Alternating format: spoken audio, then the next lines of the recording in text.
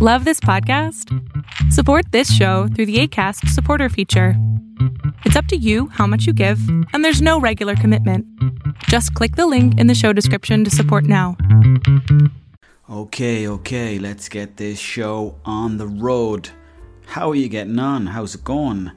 I'm sitting here in the spare room in County Mayo, and I'm about to open a beer here. Let's see if I can find it. I can't. Here it is. It's one of these Duvels. I don't know if you've ever had them, but I just said to myself, you know what? It's Sunday night. It's fine. Just have one for yourself. Leave it at that. Get into bed then and stop talking about it, will you? So that's what I'm doing tonight. I'm treating myself. It's Sunday night. Hope you're keeping well. Before we get any further, I want to thank the people of Golden Bake, the home of jam buns, for letting me into your world the other day in Dublin. Last week I was up in Dublin. I called into Golden Bake. It was great to see them. I'm part of the family, I hope. I love them. Do they love me? Yes, we think so.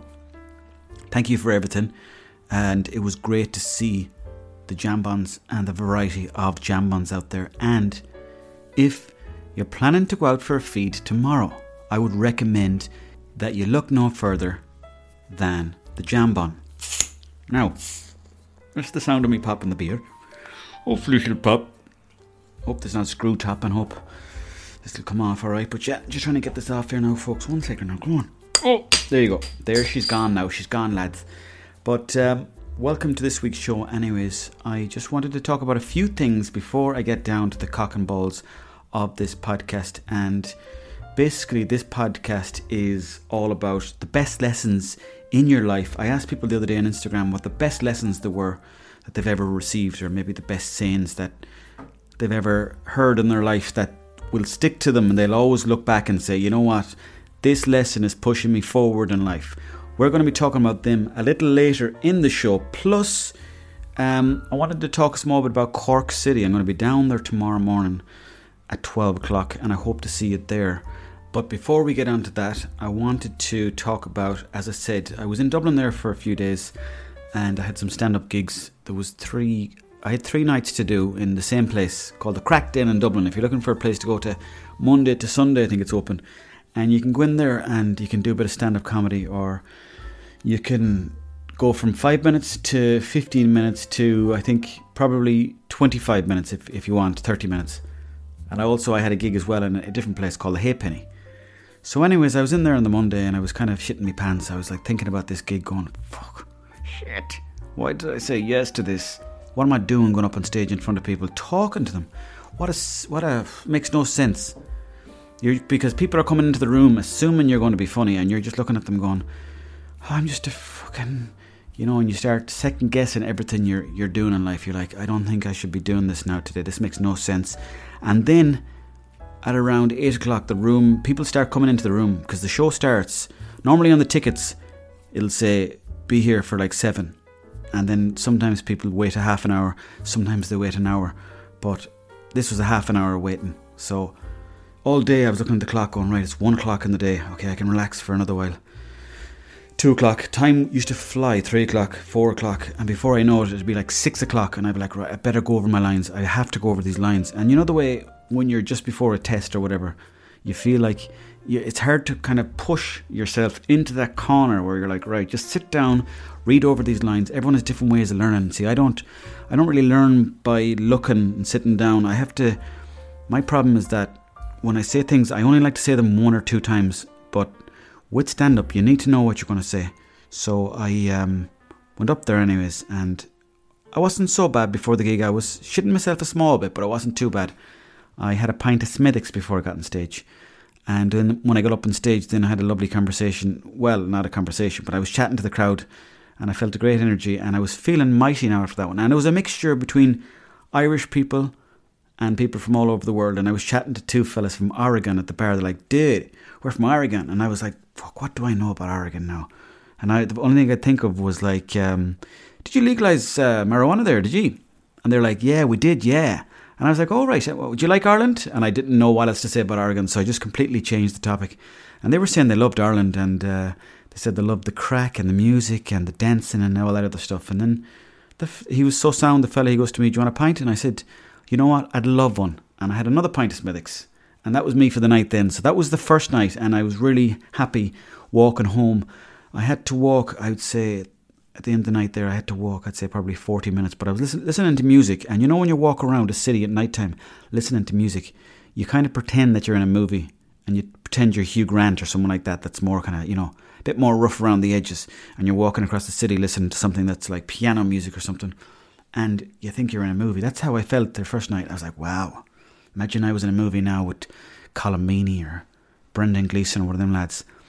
And got home anyways, and that was grand. And the following day, same thing again. It was 1 o'clock. Okay, I've got a few hours to go over my lines because I have to. Now, not everyone has to do this. Some people have got great memories, but I don't have a great memory. So I have to kind of go over stuff quite a lot. And I have to look at things 3 or 4 times just so that it gets into my mind. Because otherwise, like I've read pages of books and I'm like, I haven't a clue what I just read there. I don't know anything about that story there now. Anything. I could be 50 pages into a book and someone might say to me, what's that book about? I was like, I haven't a clue. You'll have to look at it yourself and tell me after, please. And then it pisses me off then because I get annoyed at myself because I'm like, well, how come I can't remember stuff? And then I start trying to remember stuff. And then it gets better after a while. And then I forget to remember. And then before I know it, I'm forgetful again. So I have to go over my lines quite a bit until they're kind of lodged into my head, and I have to go over them maybe 2 or 3 or maybe even 4 nights in a row. But by the time it's the 4th night, if it's in my head, by Jez it'll be in my head by.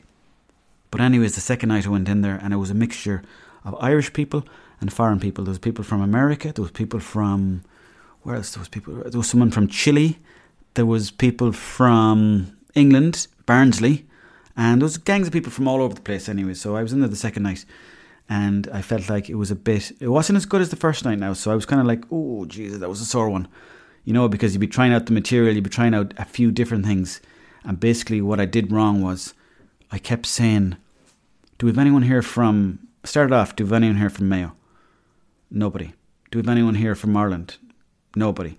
And then I said something along the lines of, I was talking about a story where I went to America. And I was like, do we have any Americans here? Nothing. So I was like, okay, maybe I'm calling out the wrong people here, and I kept doing it. But I should have stopped doing it. But anyways, there's always lessons to be learned in this life, by. There's always something to be learned no matter what side of the coin you're on. And the following day, that same night then, I was going into the Halfpenny. They do this thing on a Tuesday. It's called Battle of the Axe. And it's for like people doing stand-up if you want to do 5 minutes, 10 minutes, 15 minutes, whatever. So there was this fella from college. He was going on before me. There was 2 fellas from college going on before me. Then I was on. Then the MC would come back. The MC goes on first and he brings on everybody. And then he would have maybe brought me off and someone else on. But anyways, just as I'd finished the first gig, I went down to the second gig and now I was back to shitting myself because it was a brand new crowd and I was like, oh God, these people are going to fucking hate me. They're going to hate me. And I put my head in the door and there was about, I would say, 20 lads from Plymouth. And they were all dressed up as Dwayne The Rock Johnson when he's wearing that, that black fleece that he wears with the chain around his neck. And he's kind of like, it's from the 80s or 90s. There was like 20 lads from Plymouth. And they look like tough dudes. And they look like rowdy dudes. And they're on some sort of weird stag do. Not weird, but they were all dressed up. You know the way some people go on stag do's and they get really into it. Like apparently in Stockholm, in Sweden, or somewhere over there anyways, the lads will get dressed up.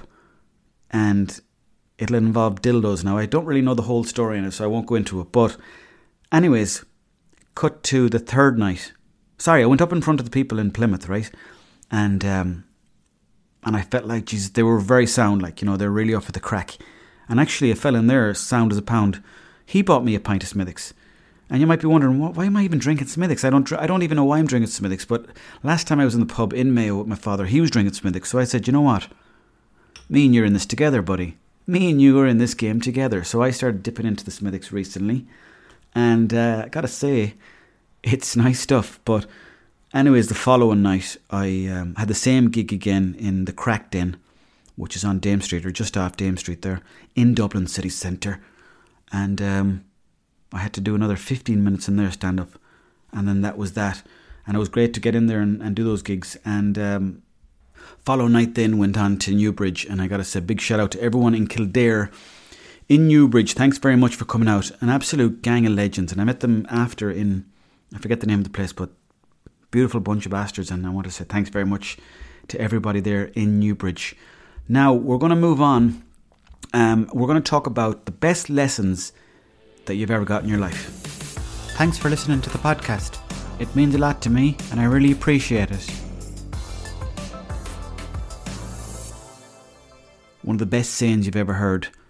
Someone said, you can dive very deeply into this lesson. The next person said, never go anywhere empty-handed, be it to a neighbour with a gift or a fight with a baton. So true. Now, you can't be going into one house with one arm as long as the other, as John Kenny used to say. You can't just land into a house with nothing. You've got to go in there with at least a tea bag or something like that, or crisps or something, or a sandwich. You can't just arrive into someone's house without a gift. And I think we should bring that back, that it's mandatory that when you walk into someone's house, you give them sweets or something like that, you know. The next one, imperfect action is better than perfect inaction. So true, Ali, so true. You just got to pull the finger out and go for it. And sometimes, and everyone does it, including myself, and I'm trying to stop doing it, but sometimes you'd be overthinking something or overplanning something, and to the point where you'd paralyse yourself with the idea of what could turn out of it, whether it be a good thing or whether it be a bad thing. Karma, the next person said. Some people believe that whatever happens in this planet, it will reflect and come back again. So if you're a bad bastard, it's going to come around and get you. And if you're a good person, you're going to have good things there in front of you. And it's a bit like The Secret. If you remember that book, you used to say the law of attraction and all that crack, where if you were like thinking every single day when you wake up, I will have a good day, today will be my day, then you will attract those things. The universe will work in your favour. So maybe that's something similar, or else I'm talking out my arse, but I don't know. Don't talk about your wages with anyone, and don't shag your friend's partner. That's a fair enough one, yeah. That's a fair enough one, Dara, you know, because you'd get people asking those questions. Don't crash your bike and break your leg as an adult and have to go stay at mum and dad's. Well, that doesn't sound too good. I hope you're doing better now, but I guess at the same time you got to spend time with your parents. It's not too bad. We come into this world with nothing and we leave it with nothing. That's never a truer saying was said, Craig. And it's like the old phrase goes, there's no tow bar on the hearse. You cannot bring it with you. So sometimes when you hear them going on about the likes of Elon Musk or this Forbes list carry on that you'll be hearing, you know, you'll be thinking, what does that make a difference to me, really, when you think about it? You can't bring that with you. So I know what you're getting at there, Craig, and I appreciate that one. Evan says 5 minutes before deli closes for cheap jambons. Well, I would say to you, that's a good one, but get in there even earlier, around 1 o'clock I'm talking, right before the builders get in. If you see a pack of builders walking towards a deli, slip in there before them. The food is ready because there's a synchronicity between the builders and the deli workers, and they know each other's schedule to a T. And what you have to do is you have to be the predator on those builders. Never eat yellow snow is another one. Completely agree with that. Take your time and do things with good intentions. Charlie, thanks for that. I definitely agree with it, yeah. Take your time. That's one thing as well. I mean, when I look at all these things, I think to myself, geez, I don't do any of these things. And one thing I'm very bad at is being... I even learned the word for what it meant because I didn't know what it meant. But I'm very impetuous. I'll just jump ahead and do stuff without thinking about it. And then in the middle of it, I'll be like, oh, geez, I don't know what I'm doing here. There was a time years ago where I was driving a dump truck on the railway line. And I was just out at Liebencert. And the father was like, oh, yeah, he'll do it. He'll drive a dump truck. And he gave me like a half an hour of teaching me how to drive a dump truck. So my first job, the first day I got there, was driving a 9-ton dump truck on a railway line. And I had to drive onto the railway line. I had to let down the tracks on the dump truck so that it would align with the railway line. And then I had to get my bucket filled up with stones. I'd drive down the track, dump it on the side of the track, and then come up and get another load. So I was kind of driving up and down the railway line. Now, I couldn't drive to save my life. I mean, I could drive, but I wasn't great, like. But, and probably should have been doing my Liebencert as well, to be honest. But I suppose it's all about, you know, taking your time with stuff and not jumping into stuff. And I probably shouldn't have jumped into that job. And that's why I was fired not long after. Another person says, you'll be free once you stop worrying about what other people think of you. That's a tough one. It's a good one. You're right, though. You'll be free when you stop worrying about what other people think about you. True liberation. That's indeed the truth. long division, I don't know what that means. Spend your time with 5 wasters, you'll be the 6th. Be conscious of who you are giving your time to. So true, so true. From Piarsa, thank you for that. The old hand shandy from yourself. Okay, yeah, that can work too. Let me see what else we got here. Anywhere can feel like home if you stop trying to fit in. If you're not yourself, you'll always feel content. You'll always feel like a stranger. Imposter syndrome won't let you feel at home. So true, so true. And I suppose the media kind of divides us all, but we're all the same. And if you think about it, if you're up there in space looking down at us now, you'd be like, look at those gang of lemmings down there just walking around the place, driving around the place, cycling around the place, walking in and out of shops. What are they at? So I completely get where you're coming from there. Let's see what else we got going on here now. I've got a few more here I'm going to read out. The only trees who reach heaven, it is said, have roots going all the way down to hell. Jesus Christ, that's a big one. I think I might just leave that one there now and keep moving because that scares me. And there's another one here from Donal McSweeney. How are you getting on, Donal? No matter what happens, the world keeps turning. Well, never a truer word was said. And although you mightn't see it, that planet of ours out there, that big lump of rock, spinning around the place. If you can imagine the Bee Gees on the dance floor, it never stops moving. I'm going to finish up with this last one from PSY Conkers. How are you getting on? Hope you're keeping well. Hope life with yourself is going good. Try to hold as few opinions as possible. I like that one. I do like that one. That's a great one to finish up this little bit on. And, I completely agree with it. But I'll tell you what I did the other day. I don't know if it's a mistake or not. You tell me. I joined Twitter. Thanks again for listening to this week's podcast. I hope you're enjoying it. Now, I got asked the other day, did I ever own a donkey? And I've got to say I haven't. I've never owned a donkey, but something you would have seen back in the day would have been a lot of donkeys in fields. But you don't see as many now. It's more of a novelty. But the donkey was the cornerstone of the Irish farm. You would have a donkey and a man out in the field, gathering turf, gathering straw, all sorts of stuff out there. And they were synonymous with Irish agriculture. And now, the poor bastards, you don't really see them all around. But I was looking into that question you asked me there. When did I ever own a donkey, or did I ever own one? And I didn't, to be honest. I never really owned any animals. I had a cat years ago, but he's gone. He's gone away. He ran away. But donkeys, no. And I'd love to get one. But I started looking into it, and I realised that there's loads of different types of offspring of the mule, I suppose. And there's the hinny. If you've ever heard of the hinny, it's a domestic equine hybrid. That is the offspring of a male horse and a female donkey. And when I read that, I was like, oh, right, that's a bit much, you know what I mean? But if that's what they're into, then power to them. Also, what's the difference between a donkey and an ass? And in simple terms, it says here, the donkey is the domesticated form of an ass. So now that we've cleared all that up, have I ever owned a donkey? No, I haven't. Would I own a donkey? I would love to have a donkey in the field, just to be able to go out and play with them and hang out and have the crack with them and spend some evenings going for walks with them. But funnily enough, the other day I was out for a walk with the dog and walked down the railway line. And as I was walking down the railway line, there was 2 horses that I noticed there, and I was like, oh geez, they're big. And if you look at a horse up close, if you just feel his presence, you'll realise that there's some serious creatures. They're as big as a bear, some of them are. Even bigger, actually, when you think about it.